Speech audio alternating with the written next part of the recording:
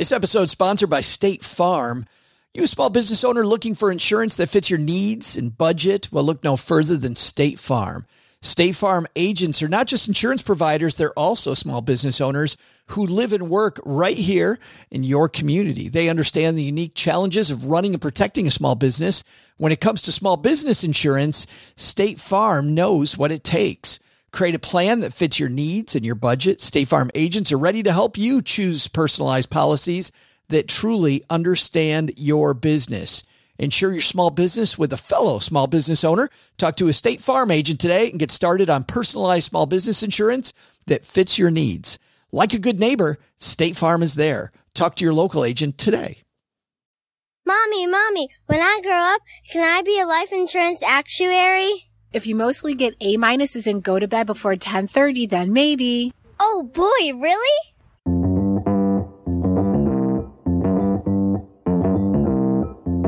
Live from Joe's mom's basement, it's the Stacking Benjamin Show.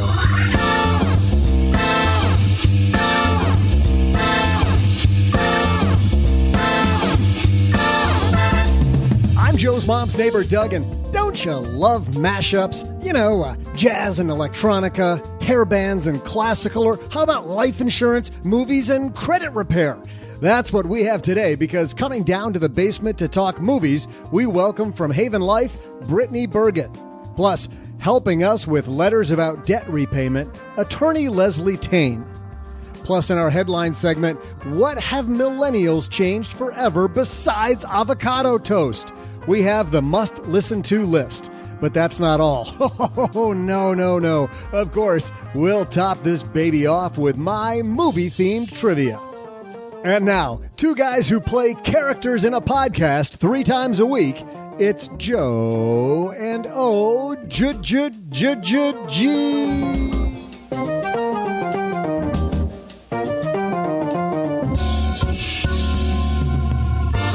We're like those commercials where you dress a guy up to look like a doctor, but he's not really a doctor. Yeah, I'm the one that looks like George Clooney, like from ER. Yes, except wider and less handsome. Exactly Wider. The same. Burn. Yeah. Welcome to the Stacking Benjamin Show, everybody, just so you know which voice is which. On this side of the card table, I'm Joe Saul-Sehy, Average Joe Money on Twitter, and across the table from me, not the fake OG on Twitter, it's the real OG. And I do think that me and George have some similarities. I think you have more in common with Curious George than George Clooney. Nice. But one George or another. By the way, if you're trying to go to school, maybe to increase your acting ability, so you are more like George Clooney, maybe you want to get into the movies or become an actuary, like big shout out there to my niece Emma for kicking off today's show, and my sister-in-law Rachel. If you need help with figuring out how to pay for school, your first stop should be Student Loan Hero. At Student Loan Hero, you can compare and contrast all the different options for student loans.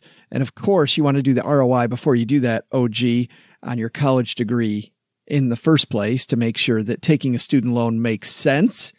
But if it does, studentloanhero.com is your first source to compare and contrast all your options when it comes to funding college with student loans. We got a great show today. We got Brittany Burgett here. We're going to talk about life insurance. I love this idea of looking at life insurance, OG, through the eyes of some of our favorite characters, because life insurance, sometimes people go, I don't get life insurance. I don't understand how they do that. But if we're going to pretend that Don Draper is applying for life insurance, or Pam Beasley from The Office, and we see how an actuary would look at them, I think it gives you a better idea of how insurance companies work. Sounds like a fun game. I'm in. Well, then let's get this party started. Hello, darlings. And now it's time for your favorite part of the show, our Stacking Benjamin's headlines. Before we get to Brittany, we've got a couple headlines today. Our first headline comes to us from NAPA-Net. That's the National Association of Plan Advisors, the people who run pension funds and retirement plans. This is from their Industry Trends and Research column written by Nevin Adams. Target date funds in the news, OG. Target date funds continue to proliferate, and though a mere handful of firms dominate that space, the retirement assets of an entire generation seem headed in that direction. This week, Napa-Net readers weighed in on how, if their recommendations have changed. We were, first of all, curious as to how many target date fund families were on readers' short list of recommendations. Roughly 1 in 4 had 3 families on their list, while nearly as many said they had 4 families on their recommendation roster. 1 in 10 said they actually had more than 5. If you're a retirement plan advisor, why would you be looking at more than 5 different fund families for target date funds? I don't know why you'd use more than 2, frankly. Well, in most cases, I don't know why you'd use any, but I get it. Well, I mean, these people are recommending them to their... I had that. I should have got that one. Yes. But they are recommending them to their clients to put inside a 401k plan. And I totally get target date funds being a part of a 401k plan as an option. Well, they use them for what's called a qualified alternative. So there's some plans that just automatically enroll you, which is great. We like that. We like it when people are automatically enrolled. Or if they're not automatically enrolled, there's some plans that just have automatic employer contributions, which are great too. So there has to be an option for where does that money go? And so plan providers have figured out that the easiest thing to do is just to create a suite of target date funds. And then based on your age, your money goes into that target. If you don't pick anything else, your money goes into that target date fund. Makes it a lot easier on their ERISA requirement. That's right. The big debate is this idea of to or through. On what is perhaps a fundamental glide path question, funds focused on going through the target date enjoyed a slight preference compared with readers who favored those with a to target date focus. Just over 4 in 10 indicated that while it depended on the client, they mostly recommended through options. About a third said it also depended on the client, but mostly recommended 2 options. Let's explain this debate because a lot of people don't even know this exists, OG. If you're looking at target date funds, what's the difference between to and through?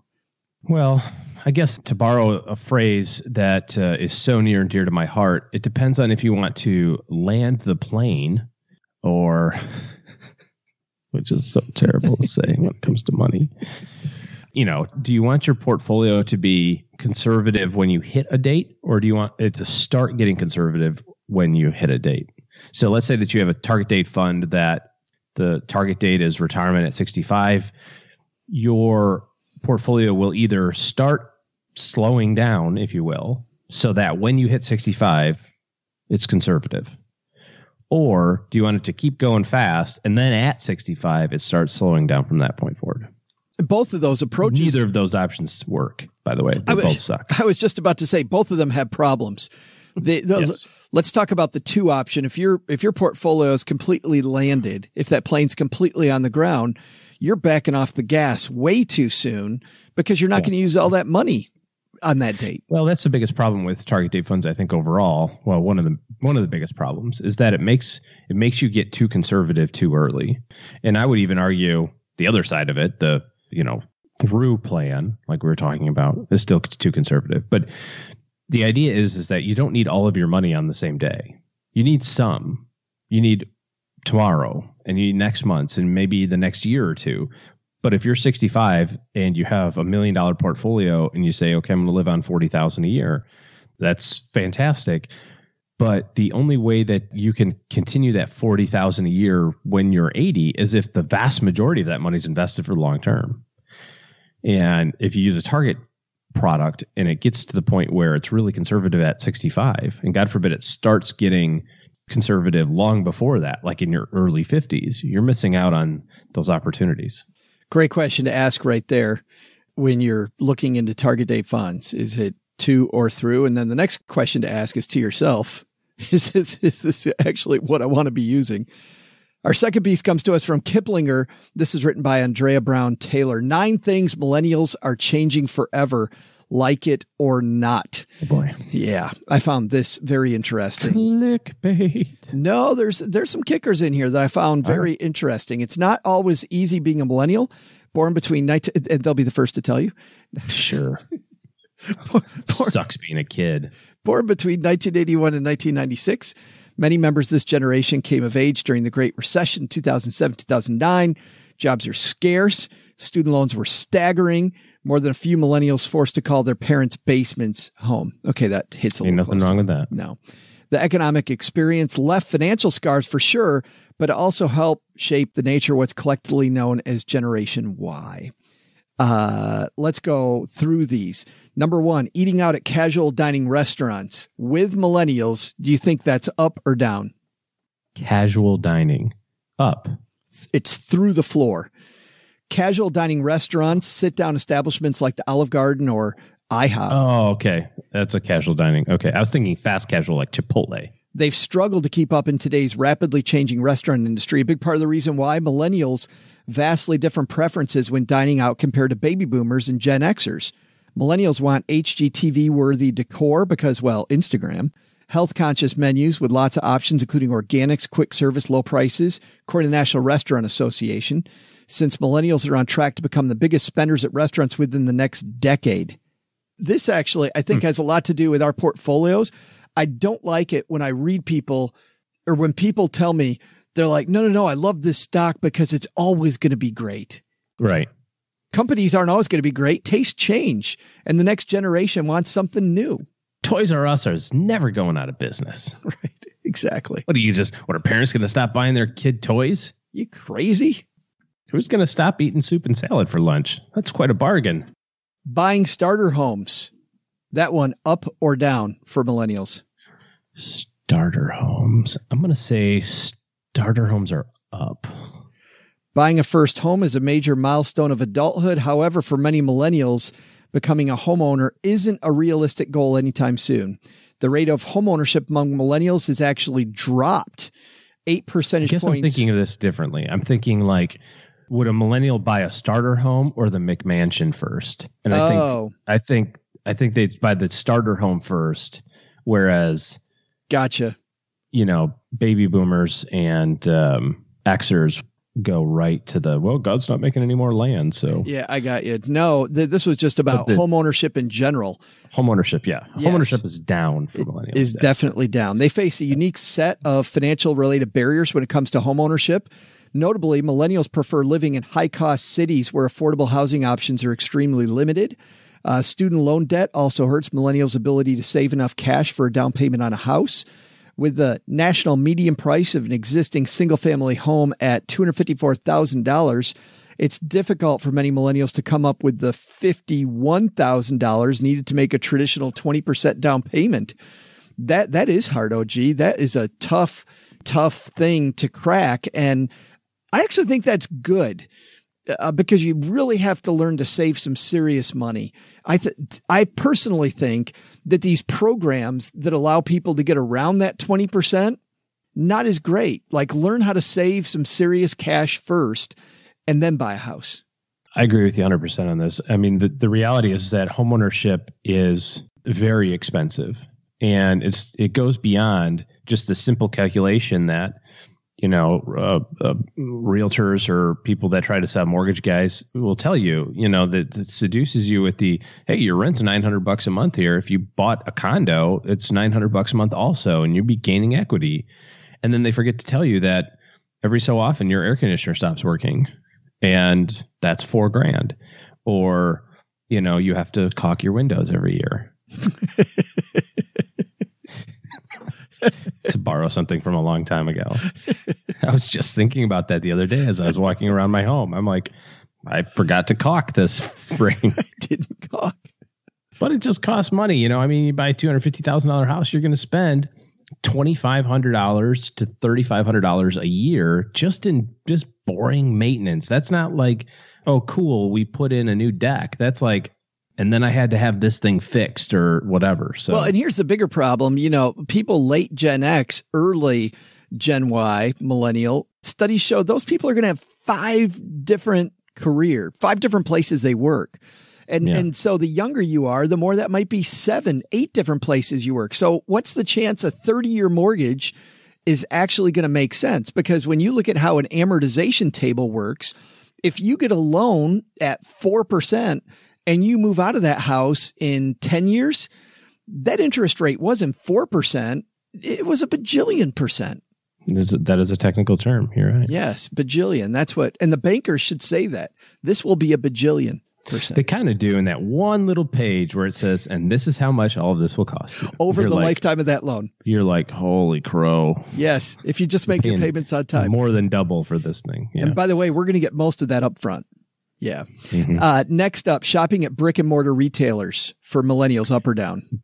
Down. I'm going to get this one right. Seriously down. Start with smartphones. It's no secret millennials are tethered to theirs and regularly use them to shop. Those who still go in store often go online first to research a product and read customer reviews. Then they'll visit a store to see it in person to ensure it's what they want. And that's why, OG, you're seeing retailers are having to change the game there too. Once again, as preferences change, what goes in your portfolio should also change, especially in retail. Retail's changing so much. Circuit City's never going out of business. Where would you buy your computers from? Working out at traditional gyms, up or down for millennials? Ooh, as I'm quite the millennial with my exercise bike, I'm going to say that it is down. That also is down. Gen Y wants specialized fitness experience over traditional gyms, by the way. What a specialized fitness experience. That sounds like a marketing. Yes. Doesn't that sound like a brand poster? We provide a specialized fitness experience here at Casa del Quads. Well, it's totally working. I mean, you look at these yoga studios they talk about in here, boutique fitness studios, CrossFit places, right? Places that offer, as this piece says, Peloton bikes, right? Unique workout programs conducted in a group setting, getting millennials to spend huge. It says, for example, the average cost of monthly gym membership is $34 according to MyProtein.com's 2018 American Health and Fitness Survey. By comparison, it costs $32 for one spin at SoulCycle. SoulCycle definitely winning that battle. Joining warehouse clubs, up or down? Like the thriftness that provides. However, I live in a tiny apartment, so where am I going to put 62 rolls of tissue paper? I'm going to say down. It is totally down. There's stiff competition from Amazon.com and Box.com. But the big thing is here, it's that millennials don't want to shop at the big, huge store. They want it to come to them. And the convenience of having it come to me is beating out the big warehouse store. Signing up for cable TV? Down. Big time down. 60% of young adults in the U.S. primarily use internet streaming to watch TV. I saw this thing on Twitter. It said somebody was posting like the timeline of this, like cable, we package all this stuff together. And then it's like 10 years, 20 years later, like, I don't want to buy all these channels. I'm going to separate them all. And it's like, I'm going to have ESPN and then I'm going to have CNN and then I'll have this and I'll just pay individual subscriptions. They said, mark my words, in 10 years, the big move will be to the company that decided to like, hey, you don't have to have all these subscriptions. We'll just put them all together for you in one price. Yeah. Bundle it all together. It's amazing. It's the circle of life. You just have to like hold on to it long enough. Just right. Next up, and I won't go through all these, eating unhealthy fast food, of course, is down. Getting married also is down. But the last one on this list. Both of those are unnecessary. Just shack up. That's it. Last one, saving for retirement. Oh, it's very in vogue, but I'm going to say it's down. Sadly, that's also down. So millennials, we want a personalized, wonderful experience, but we don't save for retirement. Yeah. Though millennials are expected to live longer than baby boomers and Gen X, 66% of working millennials have nothing saved for retirement, despite working for an employer that offers a retirement savings plan, according to the National Institute for Retirement Securities 2018 report, Millennials in Retirement. Among those who are retiring, most aren't saving enough. It's generally recommended that you stash at least 15% of your income away. 82% of millennials save less than 6%. Big lesson here, OG, personalize that. If you're going to personalize everything else, personalize your retirement savings. I couldn't have said it better myself.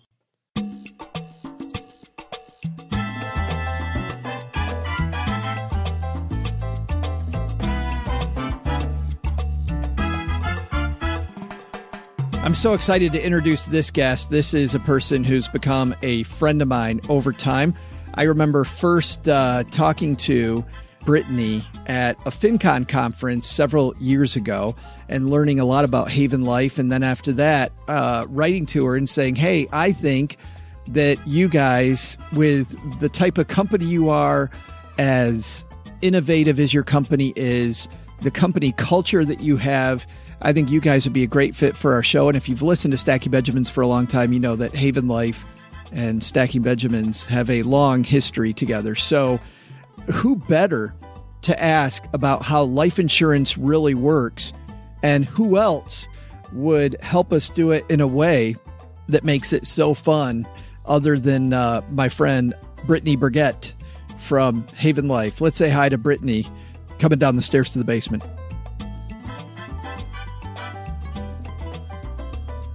And joining us, it's about time we got her here. We've had other people on from Haven Life, inferior people, we call them.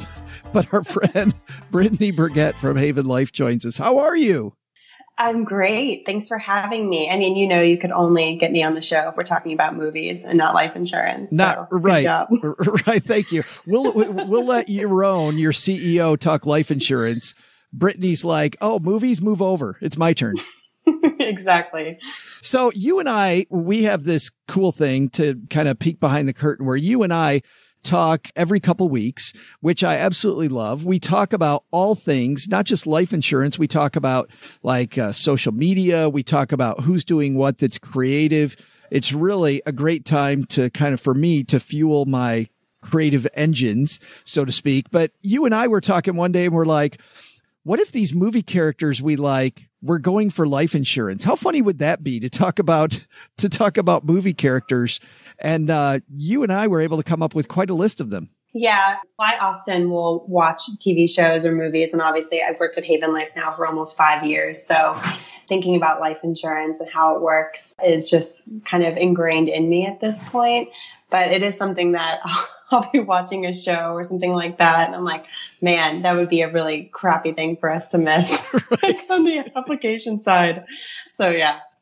I had a time Cheryl and I were in Cancun, Mexico, and we're of course on this boat, they call them the booze cruise, Brittany. Mm-hmm. We're on this and they fill us full of alcohol. And next thing you know, I've got a snorkel and a mask in my hand and some dude's pushing me off the boat, like, in a friendly way, pushing me off the boat, and I'm snorkeling off the coast of Cancun, just absolutely hammered. And all I could think of was, I wonder what their liability insurance is like. I don't think you and I have ever talked about this in our, chatting session every couple of weeks, but a thing about me with vacations is I just can't turn down a booze cruise. Like if I can find a good booze cruise on TripAdvisor, it is immediately prioritized in the itinerary. Well, don't go on the one that comes with snorkeling after you're hammered. Don't do that one. Yeah, usually I find that the professionals usually do the snorkeling like as the first outing on a booze cruise because they realize once it gets too far into the afternoon, you're toast. Yeah, right. I was like, I think you got to change that around. But anyway, yeah. So let's get on this. You and I, we put together some people and actually went with your expertise at movies. So thank you very much. And we started off with gangsters, and well, let's play this first one. This is a clip of Vito Corleone from The Godfather, and Johnny Fontaine, the actor, is begging Vito to help him get a part. This man out there, he won't give it to me. The head of the studio. What's his name? Waltz. He won't give it to me, and he says there's no chance. No chance. A month ago, he bought the movie rights to this book, a bestseller. And the main character is a guy just like me. Why, I wouldn't even have to act. Just be myself. Godfather, I don't know what to do. You can act like a man! What's the matter with you? Is this how you turned out a Hollywood Pinocchio that cries like a woman? What can I do? What is that nonsense? Ridiculous.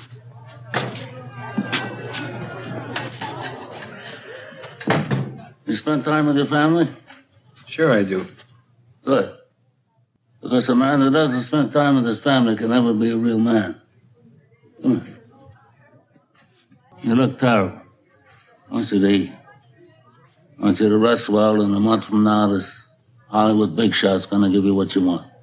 Too late. They start shooting in a week. I'm gonna make him an offer he can't refuse. He's going to make him an offer. Can't refuse, Brittany. And I bet he won't refuse it. Probably wouldn't be advisable. No. So he asked him if he's a family man. I feel like in this scene, Vito is asking the same things that I'm sure Haven Life asks people. When you get an applicant, you slap them on the cheek and go, are you a family man? Do you spend time with your family? Do you take care of yourself? You guys might not do it that way. Unfortunately, there are, regulations with how we can, even word questions in the application. But I do think there would be something really great about addressing our application so that it asks you, like, are you a family man or woman? So you kind of get that feeling. But I don't think that'll get approved. Maybe not. So let's not talk about Johnny anymore. Johnny's about to get his part. Let's talk about Vito. What do you think about insuring from a Haven Life perspective or any insurance company perspective? Let's talk about insuring this guy. You got any problems with that? I'm going to answer these more broadly from a industry perspective. One of the things that you'll get asked in the application process is, what you do for work or what your career is. I'm pretty sure that there aren't any kind of processing points for someone admitting that they are a gangster. But that said, in the application process, it's very important that you're honest. And there are guidelines about organized crime. And unfortunately for our friend Vito, that is a decline. Oh. And, also you have to consider that if he weren't to admit, for example, that he were a gangster, you do always risk the fact that if he were to die in his lifestyle of organized crime, which is, probably pretty likely, you're risking that the claim won't get paid because of dishonesty in the application process. So unfortunately for Vito, I would say my recommendation is maybe give up your criminal lifestyle if you're, a true family man. Well, he did give it up, but not in the way that, people wanted him to give it up. Maybe some of the other gangsters wanted him to give it up, but I don't want to spoil the series for people. Yeah, are you gonna bleep out the spoilers? We might need to. Right. I don't. If you haven't seen a 40-year-old movie, or how old is this movie? Like 1972. If you haven't seen a 1972 movie, do we need to say spoiler? I don't know that we do. I don't think so. But let's go over to The Sopranos for a second, because I don't want to let this go. What you said about applications. First of all, The Sopranos were in sanitation, supposedly taking out the trash, right? So if he put sanitation on his application, while he does run a sanitation company, you're saying he should probably put down the quote side hustle as well? I mean, I would say, just to kind of level set expectations, this is an issue that we rarely have. Most people in organized crime are self-insured for the most part. If someone's in sanitation, that's, of course, a career path that has limited mortality risks. But if they were to put in that they have a side hustle in organized crime, that would immediately result in a decline. So I think takeaway from that is maybe don't be in organized crime. Be honest on your life insurance application, because I know most people don't believe it, but life insurance companies really do want to deliver that promise to pay out claims to your beneficiaries. So don't put them in a situation where they can't. Yeah. And I remember when I was a financial planner, Brittany, from time to time, and like you said, it didn't happen often, but every once in a while, somebody would go, well, I'm thinking about quitting smoking, so let's put it down and nothing, that I'm a non-smoker, nothing will happen. Well, this is a contract. And in that contract, if it turns out if you pass away during what's called the contestable period, the insurance company isn't at risk. Your family might not get what you set out for in the first place. Yes, exactly. So the leading life insurers are not in the business of wanting to deny claims. It's good business to deliver on the promise that you're giving to these policyholders and ultimately their families, right? But when it comes to something like smoking, which I think is a great example because it's a more common one. You're right. You need to be honest in the application process, because you do start risking, especially during that, typically 2-year contestability period, that an insurer would not pay out the claim. Your family would get the premiums back that you paid if a claim is denied, but regardless, that's not the point of, life insurance. And I think what most people don't realize, and this came up recently in a Q&A we did with a lifestyle website, is people think, oh, I'll put off buying coverage until I'm a little bit healthier. Maybe I want to lose some weight, or perhaps I want to quit smoking. But the reality is you can get coverage in place now, right? While you're healthy, as healthy as maybe you're going to be, because we don't know what's going to happen in the future. But if you do finally quit smoking, if you do have a significant lifestyle change where you get healthier, you can actually go back to your life insurer and opt to be re-underwritten, which could potentially drop your rates. So someone who's a smoker, instead of being dishonest in the application process, be honest, pay the premium that you're going to have to for, being a smoker. And then once you do fully quit smoking, go in and get re-underwritten, and it'll drop you to non-tobacco rates. Let's look at another gangster here for just a second. This is one of my favorite gangsters. This is Thomas Shelby from the series, the Netflix. He's one of my favorites too. I love this guy from Peaky Blinders. You've lost your wife. And now your brother too. I thought it would make you different. What? Tell me! Hey! This is who I am! Now look at me. But it doesn't seem to change you. Nothing seems to change you. Look at me. This is the end. This is the end. That's the voice of Thomas Shelby right there saying this is the end. And I swear watching every season of this, Brittany, that he always thinks this is the end. And there's always bad stuff swirling. He loses, and this is a little bit of a spoiler, loses people very close to him. And it sends him further and further and further into this madness. And I don't really want to get into that too much because I think we did that enough with Vito Corleone. I want to get more into this idea of, maybe dangerous side hustles, like not organized crime like Thomas is in, but let's say somebody likes to race cars or they like to skydive. What happens on a life insurance application with those pursuits? In terms of riskier hobbies or side hustles, that's absolutely something that should be disclosed and is considered in the life insurance underwriting process. The rules on that really do vary across insurers, so it's difficult to say specifically, what the outcome would be. It depends on the frequency, which insurance company you're applying for, and of course, all the other data points on your health, your age, how much you're applying for, etc. But that is something that would be considered in terms of your eligibility and your pricing. Is that the type of thing where generally a company, if they're going to say no, they might say, we will insure you, but not if you pass away in a car accident? Let's say if you're a race car driver, like they won't insure that piece, but they'll insure everything else.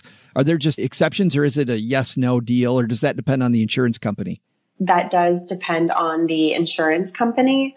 But there are exclusion riders that do exactly what you're discussing, Joe, that exclude death by particular activities, or even sometimes, there's coverage, as that won't protect against certain illnesses or things like that. So there's certainly out there in the marketplace, there seems to be a kind of policy for every individual. I think generally for most people, these aren't concerns of theirs, especially with the dramatized movies and shows we're discussing.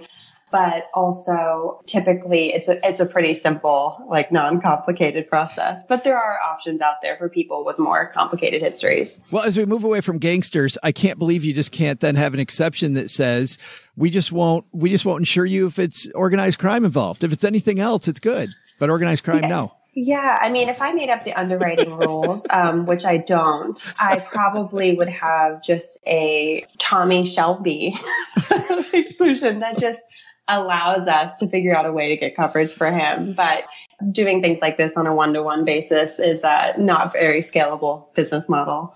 Because having talked to actuaries at your company before, I'm just thinking about if they did insure somebody like Thomas Shelby, because not only is he an organized crime, this guy's incredibly reckless all the time because he thinks that it's over. So screw it. Just imagine if they did insure him, how much money per month they'd ask for. Oh yeah. You have your rate classes, and unfortunately I have to say I'm not an actuary, but I have been at Haven Life for a while. And with my understanding of rate classes, you have your several rate classes, and then you actually have rate classes below standard, which are table ratings. And kind of the lower you go down, the more expensive coverage is. And I imagine they'd have to make a very special table ratings class for organized in order to provide offers to organized crime. Table quadruple Z. Maybe that's a new line of business for you, Roan. I don't know. But let's move on to something that's safer, office workers. And, let's start with a very famous office worker. This guy's name is Don Draper. Such a good show. From Donald Draper. This is Peggy Olson. I accept. Where the hell are you? Somewhere in California.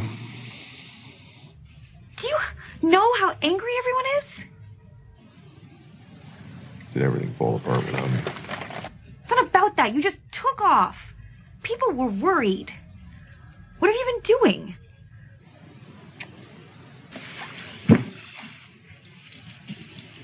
I don't know. I have no idea. Don Draper from the long-running series Mad Men, as you know, Brittany has had a bunch of these times where he's a dark dude and he's not incredibly stable. Working in an office might not be bad, but Don Draper in that office of the 50s where you walk in and there's a cloud of smoke, that might be bad. Yeah, I feel like on the surface, the office workers seem like the perfect people to get coverage in place, especially someone like Don, right? He's the breadwinner. He has a family at home that relies on him and, seemingly works at a job with low risk, right? He's in an office all day. But you add the smoking, the substance abuse, we would definitely need a liver function test on him. But, spoiler, you might want to start bleeping me multiple times. I think anyone who's watched the show would know that there's also an identity verification issue. And when you buy life insurance, they are going to verify that you are who you say you are, in which case I think Don Draper is going to have a real tough time. Yeah. A very tough time. What about his, he has these periods too of just instability. We talk about physical issues that people have, but very seriously, there are people, that have some trouble mentally like he does. Does that affect your rating or how a life insurance company looks at you? When you go through the underwriting process for a medically underwritten term policy, every life insurer looks at your prescription history. And so if you have a history of mental illness, those prescriptions would come up in the underwriting process. Depending on the severity, it might not impact your rates at all. But if it's incredibly severe, there could be potentially, an increase in how much coverage costs or even a decline. Unfortunately, with underwriting, there's so many variables that go into a decision. It's always hard to tell because it's on such an individual basis. But that is certainly something that could, come up in the process. And I want to reiterate something that you and I talked about earlier. That's not a reason, by the way, to not get insurance. I like the way Rick Edelman talks about this in the book, The Truth About Money. When you find that an insurance company is a little worried about you, you should be worried about you. I mean, you should be somebody who's thinking even harder about if it's more expensive, maybe that means I probably should get it or I should at least figure out how to cover it because these people that do this every day, they're worried about what might happen to me later. Yeah, definitely. And I mean, when it comes to any type of illness, whether mental or physical, it also serves as a reminder of why it's so important that you get coverage, right when you need it and while you're relatively young and healthy, because none of us have any idea what could happen to us in the future that could either render us uninsurable or paying a lot more for coverage. But, to take your very morbid example, when my husband and I both got life insurance coverage, it was because we bought our first house. And obviously I worked at Haven Life, so I was hounding him to get coverage in place. We went through the process and my rate was much better than his. And so I was like, oh, that means you're more likely to die than I am. and he was very unnerved by it. But I mean, it's a fact. So he came to that conclusion real quickly. Do you remind him of that every day? I would say on a weekly basis. Good. That's good. That's great. That sounds like Cheryl and my relationship. So perfect. Let's contrast the very mercurial Don Draper with somebody who I'm surprised doesn't have more issues. This is a clip from the series The Office, and let's talk for a second here about Pam Beasley. Listen to this. They say if you're nervous around someone, you should picture them naked. I do not recommend this strategy. Try picturing them with more clothes on. Or a funny coat. Are you free for dinner tonight? Yes. All right. Then it's a date. And Pam has a big smile on her face. I think that's the episode, the clip of when Pam and Jim, who are flirty forever before they finally go out, finally he asks her out. What about Pam? Yeah, sorry about that. What if once again, 20-year-old series, if you don't know that, I don't think we need to say it. But what do you think about insuring Pam? Well, first I have to say it's rather agonizing listening to a clip of The Office when part of the beauty of The Office is like seeing their reactions. And while I'm listening to this, I can just picture her face as she's telling it. And it makes me smile too. I mean, of this list that we've discussed, Pam is definitely the perfect person on here. She has, spoiler, a real need for coverage, especially as she gets later on in the series between being married and having a family. But in addition to that, she has an office job with very little risk. And she also is fit. She plays volleyball. And she isn't involved in organized crime. I mean, we don't know where she is now, but I feel like there's a safe assumption that at no point in her life, Pam got involved in organized crime. So for Pam, she is going to get the coverage she needs to help protect her family. And she's probably going to get one of the best prices for it. So she's the A+ candidate in this group. Yeah. So, and I don't think that's a high bar though. No, we said it was funny. So in the basement group, when I was watching all of the people that everyone wanted us to discuss on this, I was thinking to myself, man, I'm going to be like a broken record of decline, yeah. Which is not the reality when people actually go to buy coverage. These are just, great sensationalized cases. Well, we don't like watching normal people on TV, right? That'd be boring. Yeah, we like something different. Speaking of something different, I want to talk about a couple of quirky things. I mean, and these are both going to be good guys turn criminals here.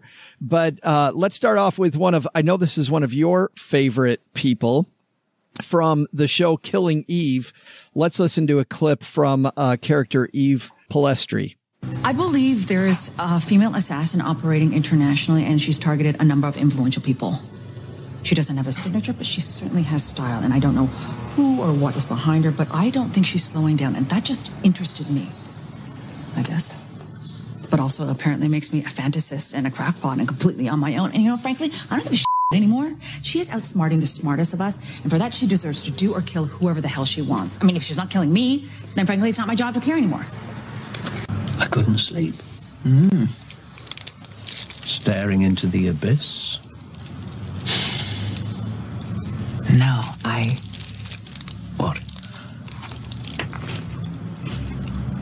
I think I've met her.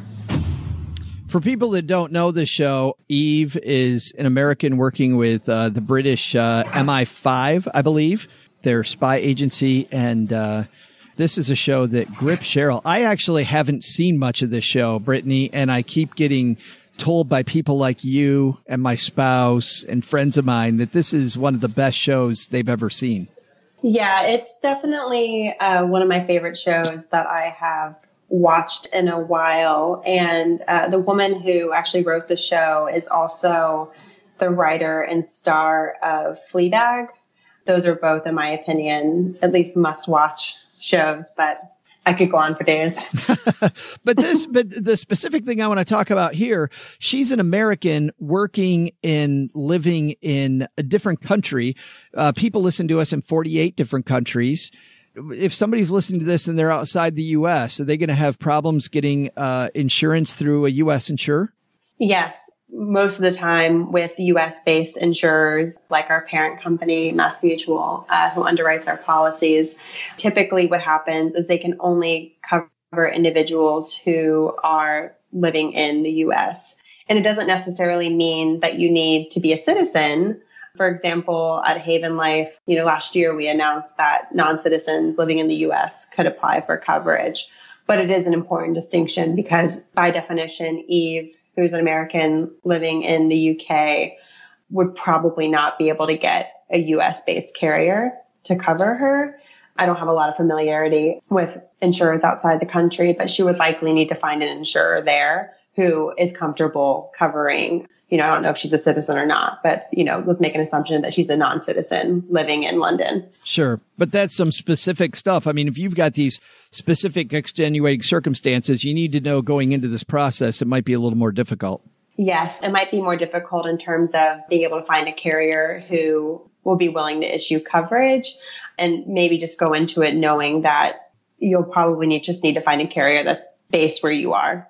But otherwise, even though she works for, she's in this CIA type environment, this Secret Service type environment, at least at the beginning of the series, she's just a paper pusher. So I don't think there's a lot of risk there. Yeah, I mean, even the beginning certainly does not have a lot of risk. She definitely becomes enamored with the assassin that she's discussing, which makes her certainly change her ways. But there are actually underwriting guidelines that are specific to law enforcement. And as you can imagine, it does specifically look at, are you like sitting in an office all day? Or are you a member of the FBI with foreign travel as a constant? As you can imagine, the former, being in the office, not traveling a lot, is most likely not going to be an issue. But if you get to the point where you're a secret agent doing foreign travel, you might want to rely on that employer-provided coverage. With Eve and the next person we're going to talk about here, the situation changes, though. They start in one job and then they have another job. So if I'm doing paper pusher job and I have this coverage that's 8 years old, do I need to tell my insurer, hey, I'm now involved with organized crime, or I'm now involved with the Secret Service, or my job just got a lot tougher than it used to be? Do I have any obligation to tell my insurer that? As far as I'm aware, there's no obligation to go back to your life insurance company and tell them that your job has changed or anything like that. And I think realistically, there's no world where Marty Bird's going to go to his life insurance company and go, so I've gotten involved with the Mexican drug cartel. Just curious where my coverage is going to stand. Don't spoil that one. That's who's coming up next. But no, go ahead. But, in terms of as your life changes and what happens with your coverage and what you need to disclose, a life insurance company, of course, hopes that when they cover you and you're 30 years old and you're newly married, just bought a house, that you're not going to develop incredibly horrible eating habits 5 years later and take up smoking and, start living a life of organized crime. Right. But, the reality is that, as we've talked about, there's a 2-year contestability period, and it's really a time frame at which the life insurance company is able to protect itself from fraud or like grossly incorrect information on your application and stuff like that. And really, after the 2-year contestability period, it becomes much more challenging for the life insurer to deny a claim, which is great, right, for us, the consumers, because you want that peace of mind that if you're no longer around, your loved ones won't have a difficult time getting the coverage that you paid for. So, in theory, no, Marty Bird doesn't have to go back and tell his life insurance company that now that he's in his 40s, he's completely changed his life around. And the reality is he's probably protected with the contestability period. So that would just be an unfortunate, miss and change of events for the life insurance company. Well, and I would imagine that that's kind of built into it, that sometimes things change. I mean, if I'm an insurance company and I know that my recourse is the 2-year contestability period, then I know things change in people's lives. Like, that's got to be part of the decision-making process, knowing that life has different events and weird turns. Exactly. I think in terms of how coverage is priced, it really is with a level of understanding that, you're not going to get it right 100% of the time. It's funny, before I started here, I didn't even know what an actuary was, or that was a job path for me or anyone, right? And I think it's this really interesting thing about how we all, graduate from high school and we're told we need to go to college, and most of us don't really know what we want to do. And I think for me, especially working in a life insurance company, the actuaries who work here, and how interesting their job is, statistically figuring out the likelihood of things happening and appropriately pricing coverage, is so fascinating. And it is crazy to think about that they have to have the foresight to understand, how people's lives can change over potentially 30 years, right? That's a long time to think about. And I think the way they work and their minds work and kind of the impact that they have in this industry just makes it just such a super fascinating thing to have a good understanding of. You and I might be the only two people alive that think that job's fascinating, but I do too. I totally do. Yeah. I'm like the math. My cousin told me recently, he's 18, graduated from high school, and I asked him what he was going to study in college, and he goes, "Oh, I'm going to study actuarial sciences." I go, "What?" And I have never been more proud in my life. I was like, you should consider getting a minor in computer engineering. And it was amazing. But yeah, it's one of those career paths that I feel like very few know about, but is incredibly fascinating.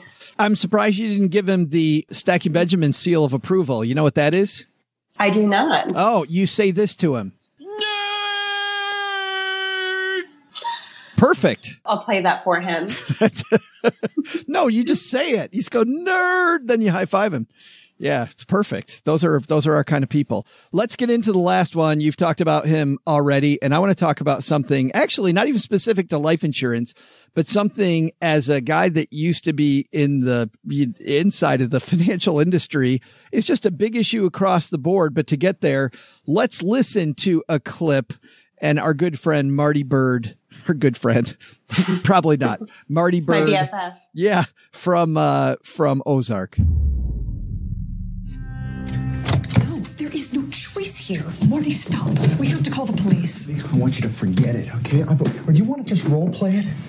Okay? I'm Detective whoever the and you're the wife of the top money launderer for the second largest drug cartel in Mexico. Go. I mean, come on. Policeman jail time or witness protection program, the best if we even get that far. If we make it that far, the kids and I are in danger. What do you want to hear? People who drive trucks full of cash onto scales to weigh it because there's too much to count. They don't exactly have a code of ethics that they adhere to. We're not going to the police. Marty's got a problem here, Brittany. He really does. He's in big trouble. But we're talking about Mexican cartels, and the very specific thing that I want to address is this. When I was a financial advisor, and there were times when it was trading stocks, buying insurances, whatever it was, there were some questions, and sometimes my clients would go, I don't understand why they need to know this. Why do they need to know this? But there are people out there that are trying to launder money. They're trying to do this stuff that probably people listening to the Stacking Benjamin show aren't interested in, but there's always a method to the madness with some of these questions. Yeah, I think that's something that a lot of people don't understand in the application process, wondering, well, why are you asking me this? Why do you need to know this? And it's because of life insurance companies protecting against money laundering. And, Marty Bird is the perfect example of this. With term life insurance, which is what we sell at Haven Life, that's less of a concern, right? But when you get into more of the permanent policies where there's cash value, that is something that is actively monitored. And for Marty Bird in general, there are flags in place for money laundering. So I'm sure he would get himself into some heated water with his new colleagues. Can he get in more heated water? He never fails to amaze me. So I'm going to say yes, that he will manage to do that. Yeah, maybe in season 3, he'll get in even more heated water, I bet. For sure. Right. Thanks a ton. We talk about you guys all the time, obviously, on the show, but people can find out more at havenlife.com.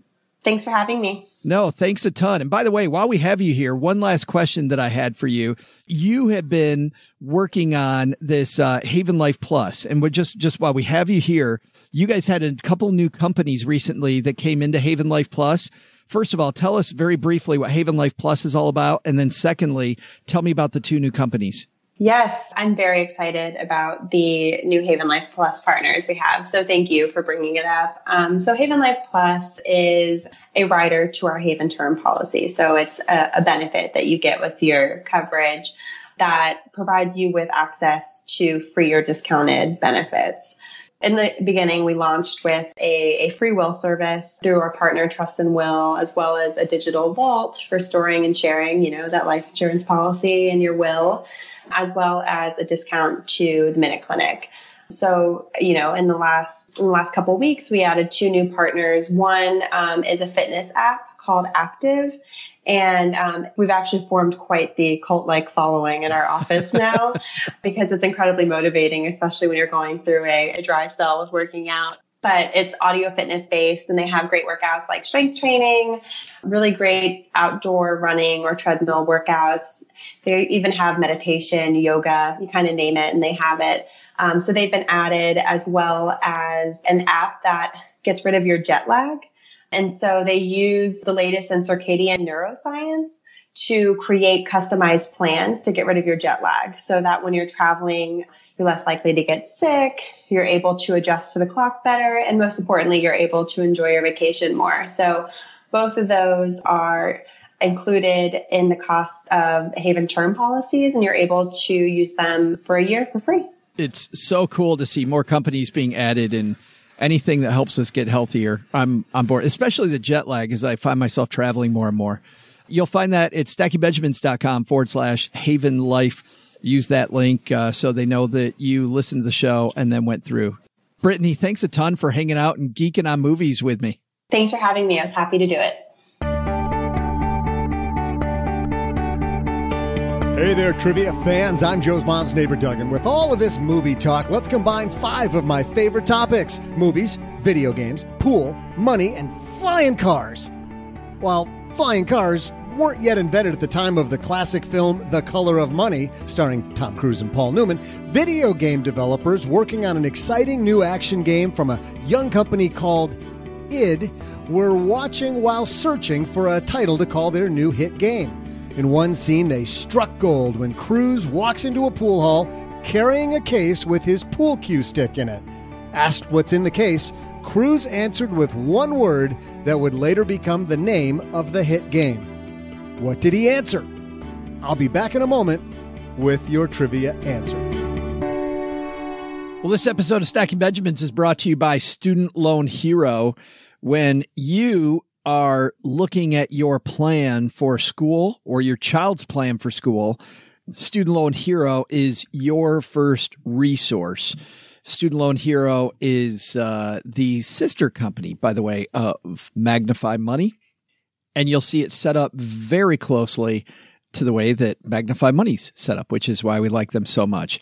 There are tons of financial calculators there, like prepayment calculators, refinancing your debt calculators, all 20 of them you can look at the Student Loan Hero site. Not only that, they will talk to you about programs like forgiveness programs, how to lower your payments, how to refinance your student loans, and some big questions. One of my favorite pieces on the Student Loan Hero site is 10 essential things to ask before refinancing your student loans.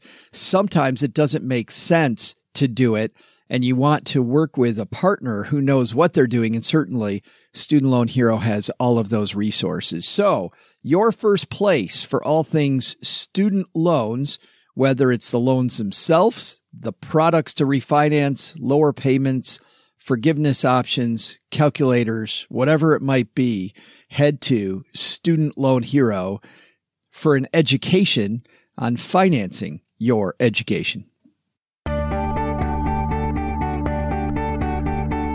Welcome back, Stackers. I'm Joe's mom's neighbor, Doug. And if you're thinking I didn't involve flying cars enough into my trivia question, I'd agree. So let's start your answer this way. While flying cars are hopefully on the way soon, right now I do have the name that video game developers for a young company, id, found when they heard Tom Cruise talk about his pool cue stick as he entered the billiard hall in the classic movie The Color of Money. So, what did he say? When asked what was in the case, Cruise answered, Doom, which became the title of one of the biggest and best-selling games of all time. Within no time of releasing the game, the company found themselves making $100,000 a day from a shareware title priced at just $9. Experts estimate that the game sold approximately 2 to 3 million copies in 6 years and was played by 10 million people during the first 2 years of its launch. Talk about the color of money. That's some serious Benjamin stacking, y'all. See ya! Big thanks to Brittany Burgett for stopping by. Oh, gee, it's funny the way that when you start looking at things through the actuary's eyes, you get a much clearer picture. And life insurance companies, while they do want to make a profit, might not just be the evil entities that some people think they are. I think one of the balancing acts that actuaries have to do, is they have to balance the needs for everybody. And that includes the existing policyholders as well. So if you're somebody who has an existing policy, you want to make sure that they're doing a good job of managing that risk because, you kind of want yours to be around. You don't want them to go out of business before you need yours, so to speak. I just can't believe that career you and I were talking about smuggling drugs for a Mexican cartel, we're not going to be able to do that and apply for life insurance at the same time. That's kind of annoying. I was not talking about that officially. Not on the air, anyway. Definitely not on the podcast. I wouldn't say it. Hey, let's throw out the Haven Lifeline, OG, and tackle some of life's most important questions. Our friends at Haven Life Insurance Agency put what you value first. Mucho coffee-o today-o. Yes. It's actually your loved ones in your time, but mucho coffee, I think, should be number 3 on here. It's why they've made buying quality term life insurance actually simple. Head to stackingbenjamins.com/Haven Life now for a free quote. Their prices are affordable. Their policies issued by parent company Mass Mutual, more than 160-year-old insurer. And of course, it's where our friend Brittany works. Today, by the way, OG, we got a special guest who's just walked down the stairs to help us answer some of these questions because we're out of our depth on the Haven Lifeline today. And for that, we're always out of our depth. We are totally always out of our depth. So somebody who actually knows what she's talking about, Leslie Tane, joins us. How are you? I'm doing great. How are you guys? I'm so happy you happen to be walking through the neighborhood. At the same time, imagine that, we get some questions that are exactly in your wheelhouse. What a coincidence. Perfect timing. It is serendipity. So strange. So let's get to it. We've got 2 of them today. We're going to throw out the lifeline first to Abby. Abby writes, hey guys, just listened to your show with David Carlson about student loans. By the way, that shows how far behind we got with these letters because, that might have been a few months ago. I was recently helping a friend with taxes and learned something new about the income-driven repayment plans. It's kind of a big deal. Apparently, while these student loans are deferred, the interest doesn't accrue. However, if the borrower leaves the repayment plan, switches plans, or eventually makes too much money and gets kicked out of the plan, the full amount of accrued interest is capitalized. So suddenly their total balance increases substantially. And the interest is now part of principal, so paying off early will not reduce the interest payable. Have you heard of this happening? Am I understanding this correctly? Thanks. Leslie, I think that's true. Is that true? So it is partially true under certain circumstances because that's only true for certain type of loans. So let's take a couple steps backwards and we talk about deferment. When you can't pay the loans and you need a period of time for a breather, you can request a deferment or forbearance. Generally, in a deferment, the interest is not accumulating on the type of loan, accruing on certain type of loans. But that's only true, again, on certain type of loans. unsubsidized loans, and plus loans do accrue interest during deferment. The interest is not covered by the government, so you either need to make monthly payment interest or allow the interest to capitalize. With subsidized loans, the interest is covered by the government. So the point is that, yes, that can happen, that if you don't get back on the bandwagon properly, the interest, the unpaid interest, can be placed back into principal, and then your loans could be substantially higher than they were before. So the key is to ask that question, then, I assume, is my loan subsidized, unsubsidized, plus whatever? The key really is to understand your loans. And one of the biggest problems with the student loan world is the lack of understanding of the type of loans that an individual has. And you may, as an individual, have several different types of loans, depending on what you took out and what your needs were during undergraduate or even graduate school. So each one of those loans, you really need to keep a log or a book. There's so many ways to understand it. Take notes and understand, okay, so this loan that I took in semester 1 in year 1998 or 2010, whatever year you took out those loans, was for this type, and the interest is accruing, or it's not. So you have to understand the loans. And the only way to really get on top of paying them off and understanding what not only your rights, but the impact, because things change. Your family size changes, or if you get married or divorced, or income goes up or down, all of that could impact the loan. Yeah, that's, we've seen that even in our basement Facebook group. I mean, our money nerds that hang out with us on Facebook even run into this. We see this every 3 or 4 weeks. It's tough. Student loans are really, really, really super complicated. And I think it's important just to recognize that each one of them is different. Just because you have 6 of them that are the same from these 6 semesters, that doesn't mean that the other 8 of them are the same as well. And like Leslie said, you got to keep a record of this stuff because they all have different, proclivities. Yeah. You have to stay organized. You really do. Yeah. Because the truth is, in order to help yourself and get the best possible repayment plan for yourself, you have to understand the loan and the nuances of the loan. What is it that you're going to do in your life that's going to impact these loans and the repayment of them?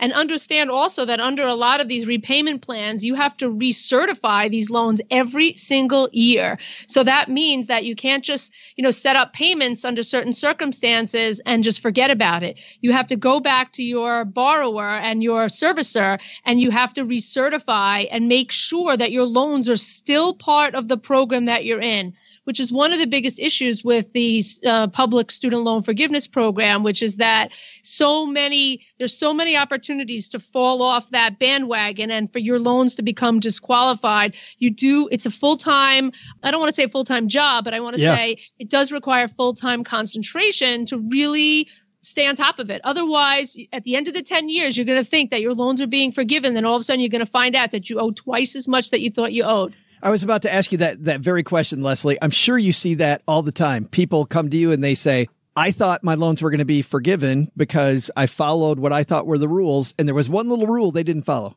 100%. That's exactly what happens. There are so many ways, so many cracks in the pavement when it comes along the road that it's likely, not unlikely, but likely that your loans are at some point going to be disqualified. Yeah. There are so few people who've ever had their loans forgiven under those specific circumstances in the public loan public loan forgiveness program that the chances are that you're likely not going to have your loan forgiven. So you need to stay on top of it, and you need to be aware that any kind of changes, and you know what? 10 years is a long time. Think about where you were 10 years ago or where you're going to be 10 years from now.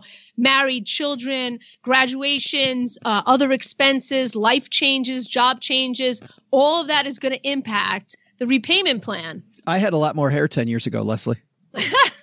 That was the big difference. Is that true though? I don't know. If I have more hair, I feel like I've known you a really long time, and you pretty much have always looked the way you do. Well, I didn't say that I had more hair. Did I say a ton more hair? I don't know. I did have more. You said you had more hair, but I had different color hair 10 years ago. So as my children have aged, they've aged me. I've had the same thing. Yeah.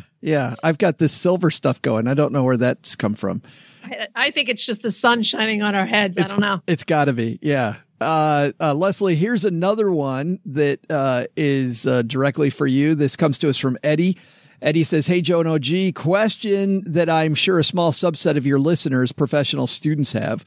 I'm finally about to finish training as a physician, and my income's about to multiply 4 to 6 times depending on where I work and if my wife starts residency as well. We currently have $800,000 in student debt.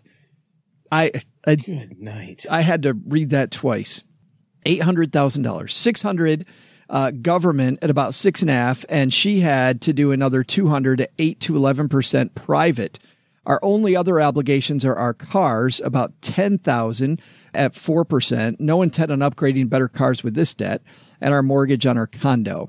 We plan on renting our condo and moving to a townhome temporarily to save money used as a rental property once we pay down our debt and can afford our next home using a physician's mortgage. Other than maximizing my tax-free contributions to the 401k and maybe an HSA, I will not qualify for a Roth. Should I be investing anywhere else or just pay down this debt? Obviously, refinance higher interest, pay down that debt first. I don't have an emergency fund yet, but do have about $50,000 worth of credit line, student loan amounts that high or an emergency. So I was going to get that under control prior to starting a fund. I also don't trust the loan forgiveness program, and the jobs that qualify for that will drop my income at least 6 figures. Plus the tax bill on that would be insane. Am I crazy for not considering loan forgiveness? I've insured myself appropriately as well. Umbrella, car, life, home with adequate coverage as an FYI. So Leslie, we've got you here to ask if that question, is he crazy for not considering loan forgiveness? So the loan forgiveness program requires you to work for up to, for 10 years in a public service position, and that will keep his income substantially lower.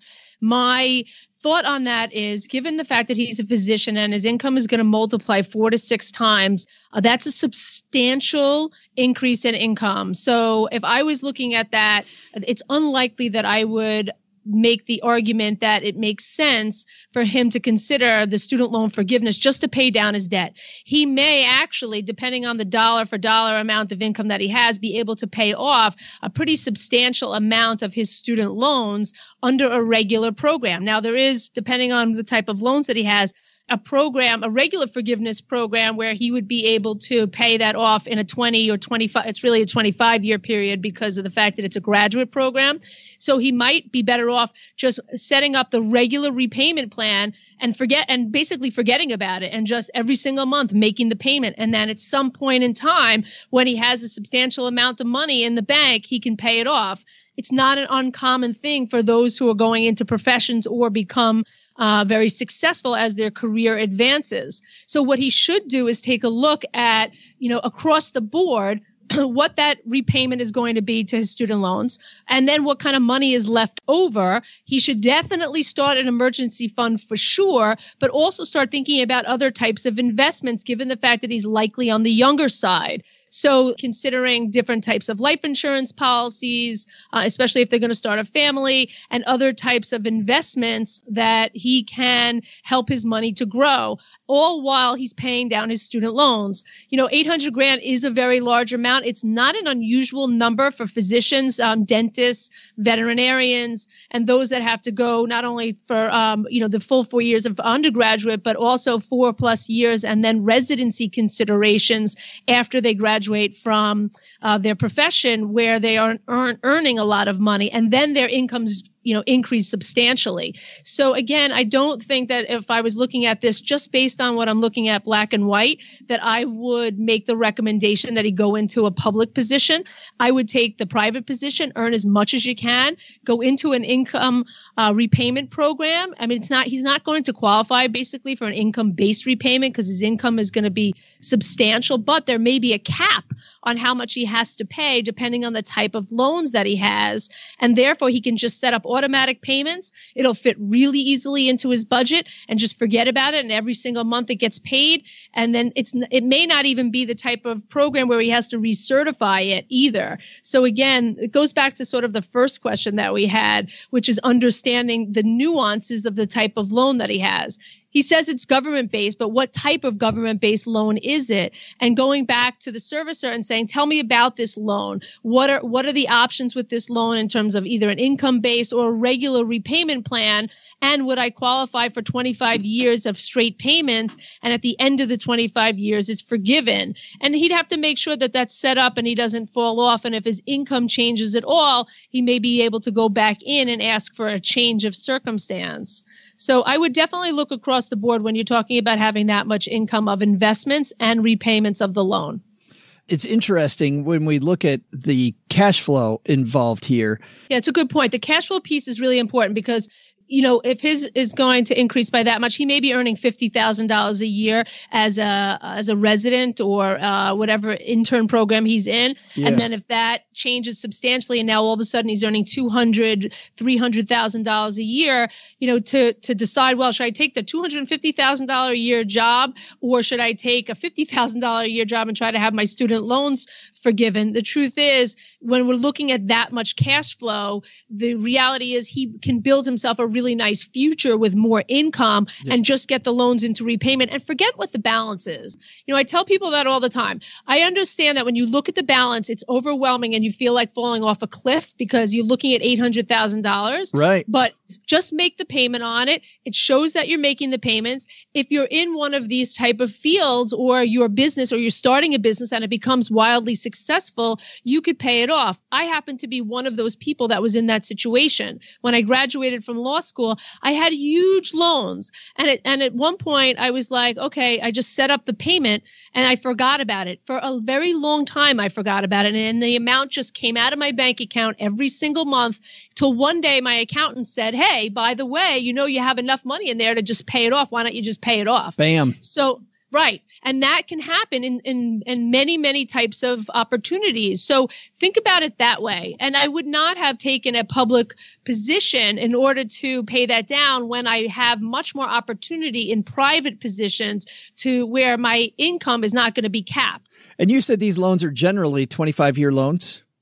No, the repayment, the forgiveness program is generally 25 years on a graduate loan. So, you know, in terms of the federal, you know, the federal loan forgiveness type of programs on the graduate programs are a little bit longer than the undergraduate program. So again, it depends on the type of loan he's on, but as a general rule, 25 years, if any loans you're repaying under the plan were received for graduate or professional study. And that's under the income-driven repayment plans, also called repay plan. Gotcha. Well, and my thought process is that with $800,000, there's no way he's going to pay that off in 3 years, 4 years, 5 years. Oh, gee. So we're looking at probably at least 10 years, which is why I like Leslie's strategy of save the money elsewhere, put it in a spot, because the 6.5% number over a 10, 12, 15 year period is very beatable.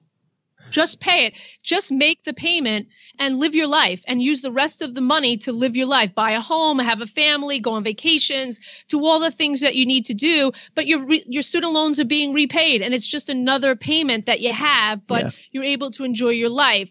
The flip side of that is some people think I should just torture myself and pay, you know, as much money as possible towards my student loans and have no life. In his situation, because his income is so substantial, it doesn't make sense to not take the private job. But I do want to say one thing. So we're talking about government loans now. On the private loan side, there is an option to pay that down considerably. So he was saying that his wife had a private loan, or there is a portion of the loans that are private. Private loans are negotiable. So if they went into default on the private loans, you know, in a very controlled environment, so I want to be very careful about making the suggestion that somebody shouldn't be paying their loans. But if they find themselves in a position where they can't afford to repay private loans and they go behind, private loans are negotiable, and negotiable to the point where you can cut them to a third or less of the balances interest-free in terms of settlements. So keep that in mind, that if you know, you find yourself in a position where you can't pay and you have to choose between these federal loans and private loans, the reality is that you might choose to continue with your federal loans, and you might choose not to apply the money that you don't have towards those private loans, with the idea that you can come up with a resolution with your creditor for substantially less than what you owe. I wish you knew something about this, Leslie. I only know a little bit. I wish you had an opinion. When generally these are opinions only, not legal advice. That's a great point there too. When does somebody generally come see you? At what point in the debt process do you find that they come see you and your team? People come to see me with student loans at all stages of the game. So very often, both of those type of questions are common questions that I would get on a consult basis. So the way I work is we charge a very nominal amount for a consult to discuss the type of loans that individual would have and give them my opinion on what would be best under their individual personal financial circumstances. And then I do have people who come to me who've been sued over private student loans, who are behind on all kinds of loans, or their loans are coming due and they don't know what to do. I regularly settle private student loans. So, the other day I just took one from I can tell you about over $100,000 and turned it into about $30,000 over 60 months interest free. So that's a heck of a savings. And yes, there is a tax implication for that at the end of the time frame, but think about the savings and how quickly that was paid off. So you do have to have the means to do that, and you do have to be in a position generally. It can't just be you coming to me because you don't feel like paying your loans. Right. It's coming to me when you say to me, listen, I can't afford this payment. What am I going to do? I need to put food on the table. Or, I don't understand my loans. I just don't understand what I'm supposed to do. I mean, this particular physician is like the regular client that comes to me. What do I do now? Now I graduated. What do I do now? I heard a comedian talk about that the other day. He said, I found out recently that our sun's going to explode at some point and this whole world's just going to end up in ash. So I thought, why pay my loans? I get that all the time. People call me up and they say to me, so I understand all these candidates for the next presidential election are talking about student loan forgiveness. Should I just not pay my loans and see what happens?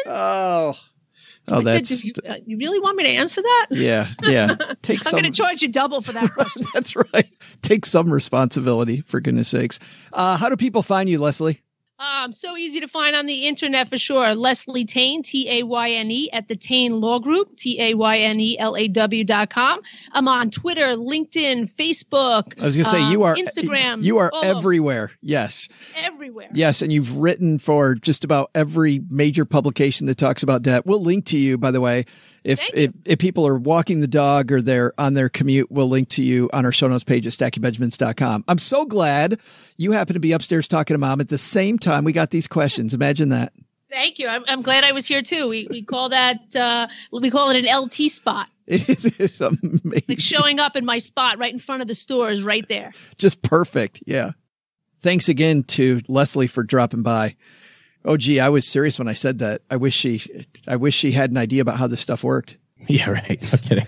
I wish she was a little bit more passionate. I mean, so bland in her response. I love it when our guests are able to just bring it. I'm like, yeah, hey, this might be a good thing for Leslie. So thanks again to her. By the way, that's going to do it for today. Thanks to everybody who's left us a review of this show. In fact, Mom has had a lot of reviews lately on the refrigerator. And this one is 5 stars from Taylor Maine, said, not disappointed. I try with your podcast every episode. You talk richly and smartly about real estate agents and their commissions without teaching anyone anything. I think they're talking about a particular episode where we were talking about real estate commissions. And we actually had who I think was a real estate agent who said that we didn't know what we were talking about. And it's funny, the number of people who said that we did. And so this person felt compelled to leave a review. But Taylor says, thanks for always keeping the episode on track while the other two guys goof off, Doug. Thanks to Doug for keeping us on track. That's right. Nice job, Taylor, with that one. Mom's very proud of that and has it for the Bridge Club today on the fridge. If you leave us a review of this show, there's a good chance that'll end up on Mom's fridge as well. Lastly, OG and his team are taking clients And so if you want to see how their team can interface with your team to help you get better financial wellness, head to stackingbenjamins.com/OG for their calendar to get that scheduled. All right. That's going to do it for today. Doug, you've got it from here, man. What should we have learned today? Well, Joe, first, take some advice from Brittany Burgett. While you might pay extra for insurance while you aren't in your best shape, cover your need now and then ask for a discount later once you work through your health issues. You don't want to leave your family underinsured. Second, take some advice from attorney Leslie Tane and dig into your student loans. They aren't all created equal. But the big lesson? If you're smart, you'll always share Brittany's movie and show list with Joe Mom. She's making popcorn and fudge for our Peaky Blinders marathon tonight. Come on over, everybody. Special thanks to Brittany Burgett at Haven Life. For more from Haven Life, go to stackingbenjamins.com/Haven Life. And another big special thanks to Leslie Tane. Want more from Leslie? Visit TaneLawGroup.com, or you can find her link in our show notes at Stacking Benjamins. This show was created by Joe Saul-Sehy, produced by Richie Rutter-Reese, and engineered by the amazing Steve Stewart. Online, visit us on Twitter at @SBenjaminsCast or on our Facebook page. I'm Joe's mom's neighbor, Doug, and I just noticed it's just as dark and damp down here as Joe's soul. SB Podcasts may receive payment on the show from sponsors and guests in the form of books, giveaway items, discounts, or other remuneration. There's no way you would take advice from these dorks, but like Joe's mom always says, don't take advice from people you don't know. This show is for entertainment purposes only, and before making any financial moves, consult with a real financial advisor.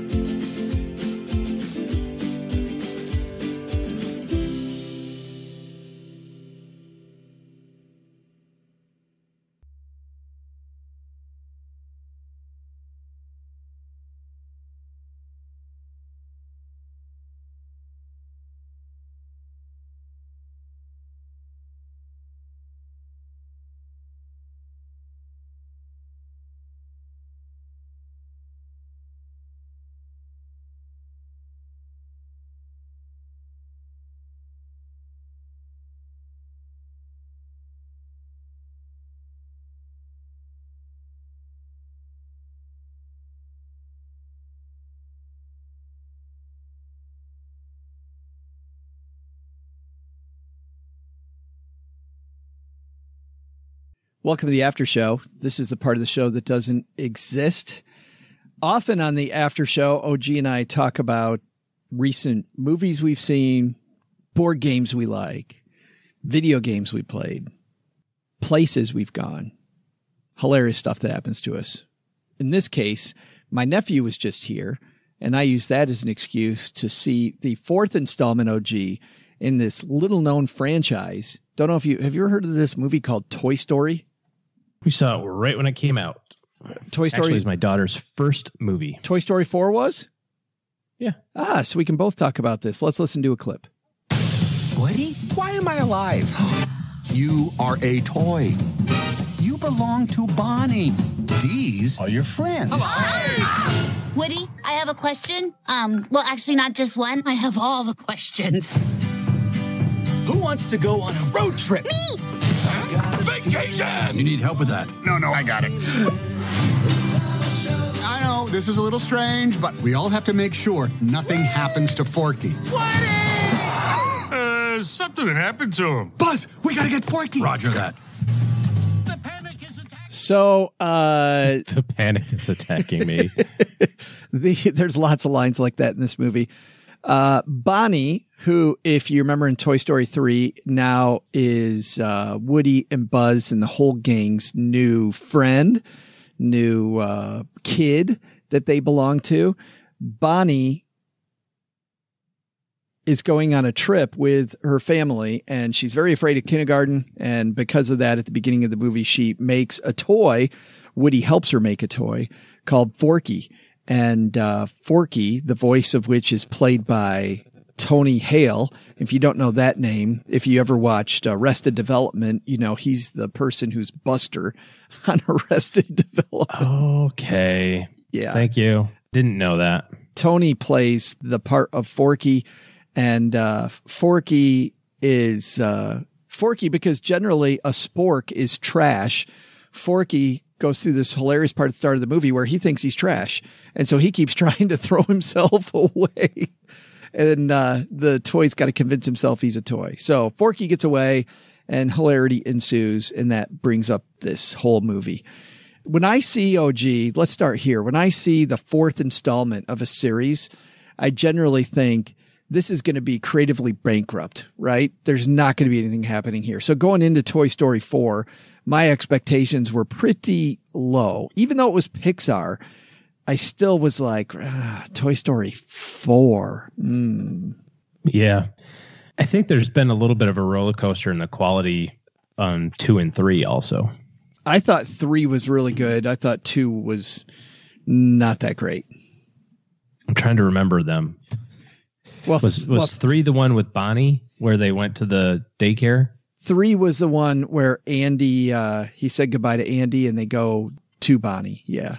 Yeah, to the daycare. Yeah. That one was very realistic, especially for the part in the life where we were in our lives as, parents, where we had a couple of kids in daycare. Yeah. And the whole scene where they're like eating the toys and like just smashing them. And I was at the point where my kids were like Andy, where my kids were headed to college. And, and so for where I was also at a point in life. I mean, that's just an inflection point in any parent's life and any kid's life that everybody knows about. What'd you think of this movie? I thought it was good. It was good in the Pixar good way. Like, it wasn't earth-shatteringly awesome. It wasn't. I know a lot of people were like, "Oh, it's so sad." Oh, really? I thought this was phenomenal. I thought there was so few explosions. I thought the storyline was so good. And the number of times when I found myself laughing, and I found a lot of these cartoons resort to poop jokes and fart jokes and body humor because they don't have it. And Pixar wants to tell this really good story, and some of the funny things that happen, and then the turnaround, and I won't give away the ending, but the turnaround in the characters that are, the good guys and the bad guys in the movie. And the way Pixar is able to make it so that you can see everybody's motivation, I thought for a kid's movie was phenomenal. Yeah, no, it was good. Like, it's not going to make my list of like best movies that I would watch again ever in my entire life, given the opportunity. It wasn't Fast and the Furious 5, for God's sake. For crying out loud, no. If it would have been that, would have been way better. Well, there was a car chase. They're chasing the RV. Yep, there was that. So there's that. No explosions, but they do have Keanu Reeves plays the part of what's his name, Doug Canada or somebody Canada. Yeah. The action race, or like Evel Knievel wannabe. Yeah, guy. Yeah, it's pretty funny. Yeah, he's there are a lot of funny parts, just like you said. I mean, there's a lot of parts in there where you kind of. There are funny parts for kids. There are funny parts for adults. The story was well done. It's definitely a thumbs up movie. We're still saying that at our house when people go, "Can I? Yes, I Canada." Just a great line. I can see why it got like I think it's 95% Rotten Tomato score. It's a good way to tie everything up. Yeah. But is it tied up? Do you think I think they're going to keep going. I don't think so. I think this, the first one was launched in 95, right? This has been a 25-year process. They certainly, to your point, they certainly ended it at a spot where it could be tied up. A freaking quarter century of Toy Stories. Yeah. Won't give away that either, but I was surprised by what happened at the end there. But it was definitely, you can tie it up there. I saw it all coming. That's the boring part too. You're like, I know where this is going. Oh man. Yeah, I did. I had no willing suspension of disbelief. I was like, let's get out of here. Let's blow this up. Is there somebody with an attack rifle? No, let me do that again. Is there somebody here with like a tank missile? Like, where are the G.I. Joe people from the Toy Story 1? Because they don't have those anymore because Arlie Ermey's gone, so they can't, Fewer Bo Peeps. more action G.I. Joes. G.I. Joes, right. That's your 1-star review. Exactly. Too much, Bo Peep. Well, Stackers, the show might be over, but the celebrations are just beginning because it is Military Appreciation Month, and I want to celebrate people like my brother-in-law, Eric, who is such a giving person. Eric will do just anything for you. And as a Marine, you can see that his time in the military taught him to be a guy who gives to his community, gives to his family, and is always there when you need them. This Military Appreciation Month, Navy Federal Credit Union wants to celebrate members like Eric who go above and beyond. Navy Federal offers member-only exclusive rates, discounts, and tools to empower their members and help them reach their goals. Navy Federal's employees are part of the community they serve. Many of them are military family members, reservists, or veterans, and all branches of the military, veterans, DoD employees, and their families are eligible for Navy Federal membership. In fact, there are so many resources on the Navy Federal website, resources like Best Cities After Service to help veterans transition to civilian life, and Best Careers for Military Spouses to support military families. Visit NavyFederal.org/celebrate, and you'll see all of their Military Appreciation Month offers and other Navy Federal offers. Navy Federal is insured by NCUA, Equal Housing Lender.